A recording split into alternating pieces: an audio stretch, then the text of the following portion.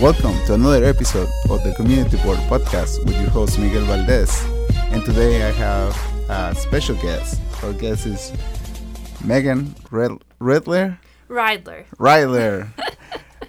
Megan, are you? I guess you're one of the only Rochester native. Are you a native, right? Yep. Yeah. Mm-hmm. It's hard to find really natives here in Rochester, but you're one. Mm-hmm. So tell me a little bit about you and your family. Yeah. So I was born and raised here in Rochester. My mom moved here right after she graduated college 36 years ago, and has been working for IBM since. And then my dad and his family is all from Rochester. All went to John Marshall just like I did, and went away for school and came back because that's where a job was. So that's great. Back here, and my entire family and my entire extended family lives here in Rochester, so it's kind of nice. Nice. So, Megan, can you share with our friends who are listening what's going on? What important event is coming up? Yeah, so on this coming Thursday on June 30th at 7 p.m. at the Rochester Public Library, Mayo, Olmsted Medical Center, and Public Health have been working on this collaborative effort called the Community Health Needs Assessment. And part of that assessment is trying to prioritize the top health concerns or issues in Olmsted County. So this year we really wanted to make a more concerted effort to get community members involved, and this is their opportunity to come at 7 o'clock on June 30th to get their voice heard about what they feel the top priorities are in regards to health in Olmsted County, and also get a sneak peek of some of the data that is in the assessment also. Okay.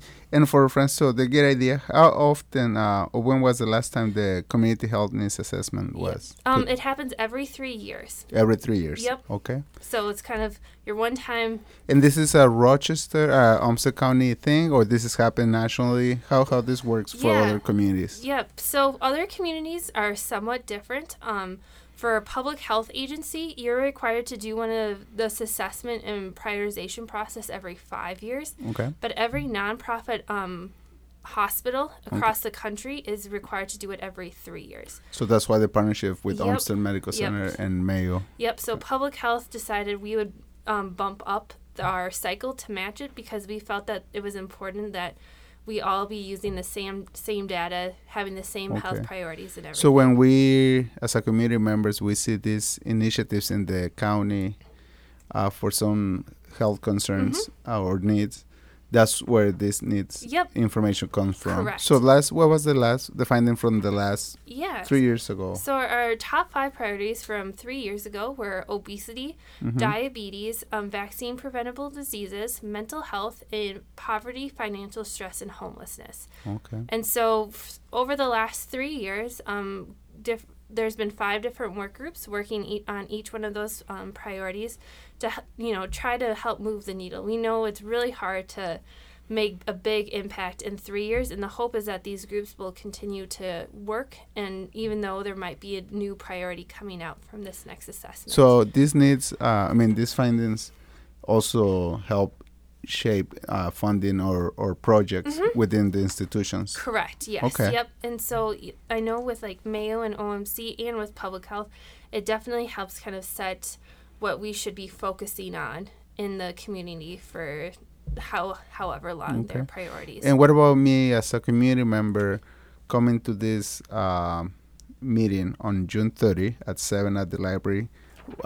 What do you think? What I'm going to experience? Yeah, so we actually have a kind of a cool experience set up for people where, like I said, we're going to have some data from the assessment that people can look at, kind of use it as a teaser maybe if people are really interested.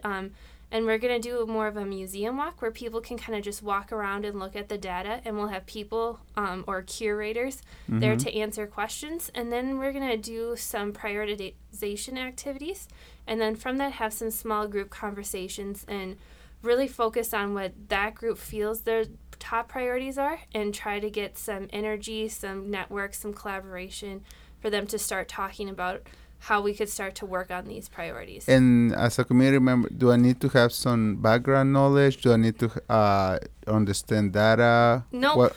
We're trying to make it as simple as possible, and that's why there'll be plenty of people here that are actively involved in this to answer any questions.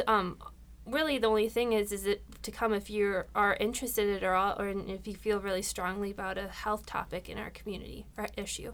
And like you said, you can network and find out somebody who's interested in the same topics. Yep. And try to address it. Correct. Yep. Okay.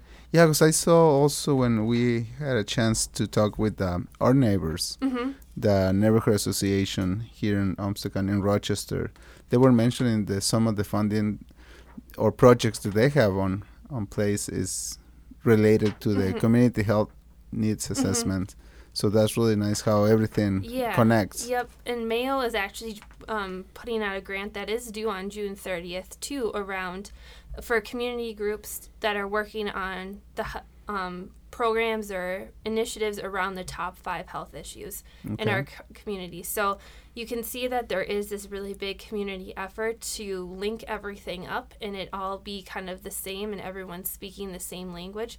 And so it truly is more of that collaborative effort around these issues as opposed to different people working on all these different things.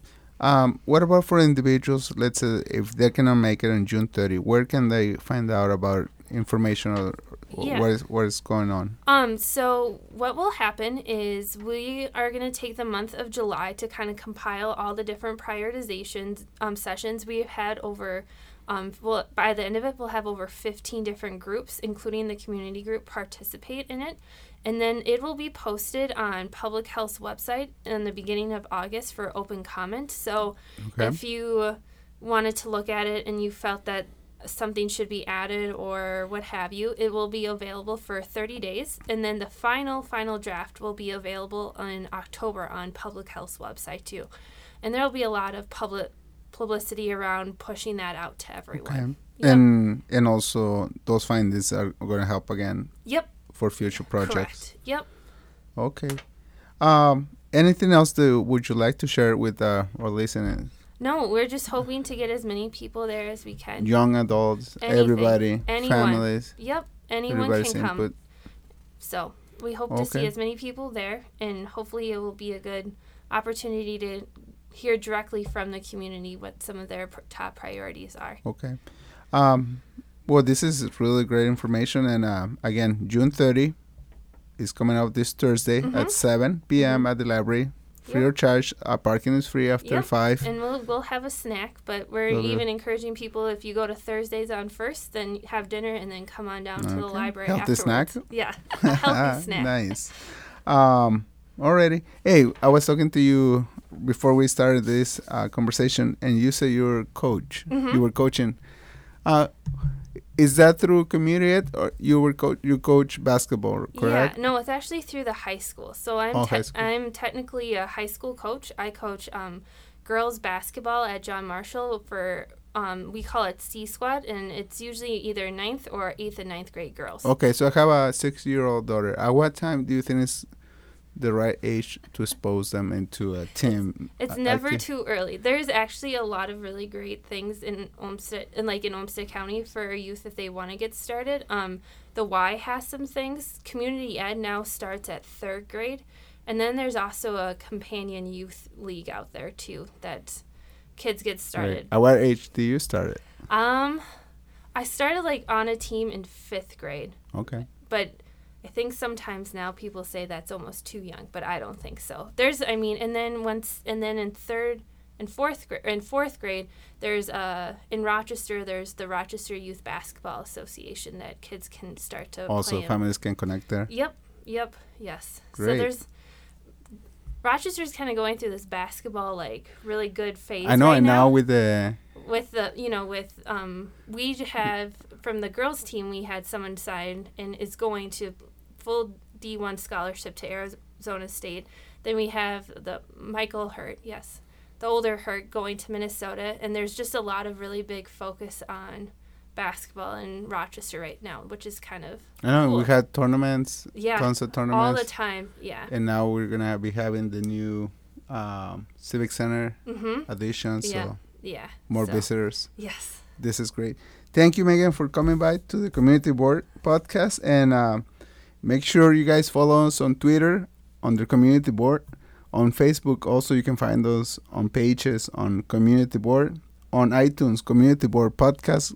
Subscribe. Also, you can find us on SoundCloud under Community Board Podcast. And we're going to be putting the links here for this meeting on June 30 at 7 at the library, Rochester Public Library. We're going to be putting the link on our website under smartrightnetwork.net. So, Megan, what are you doing for the 4th of July? I don't know. My aunt and uncle just got a place up on Lake Zumbro, so I think I might go up there and hang out there for a while. How about you?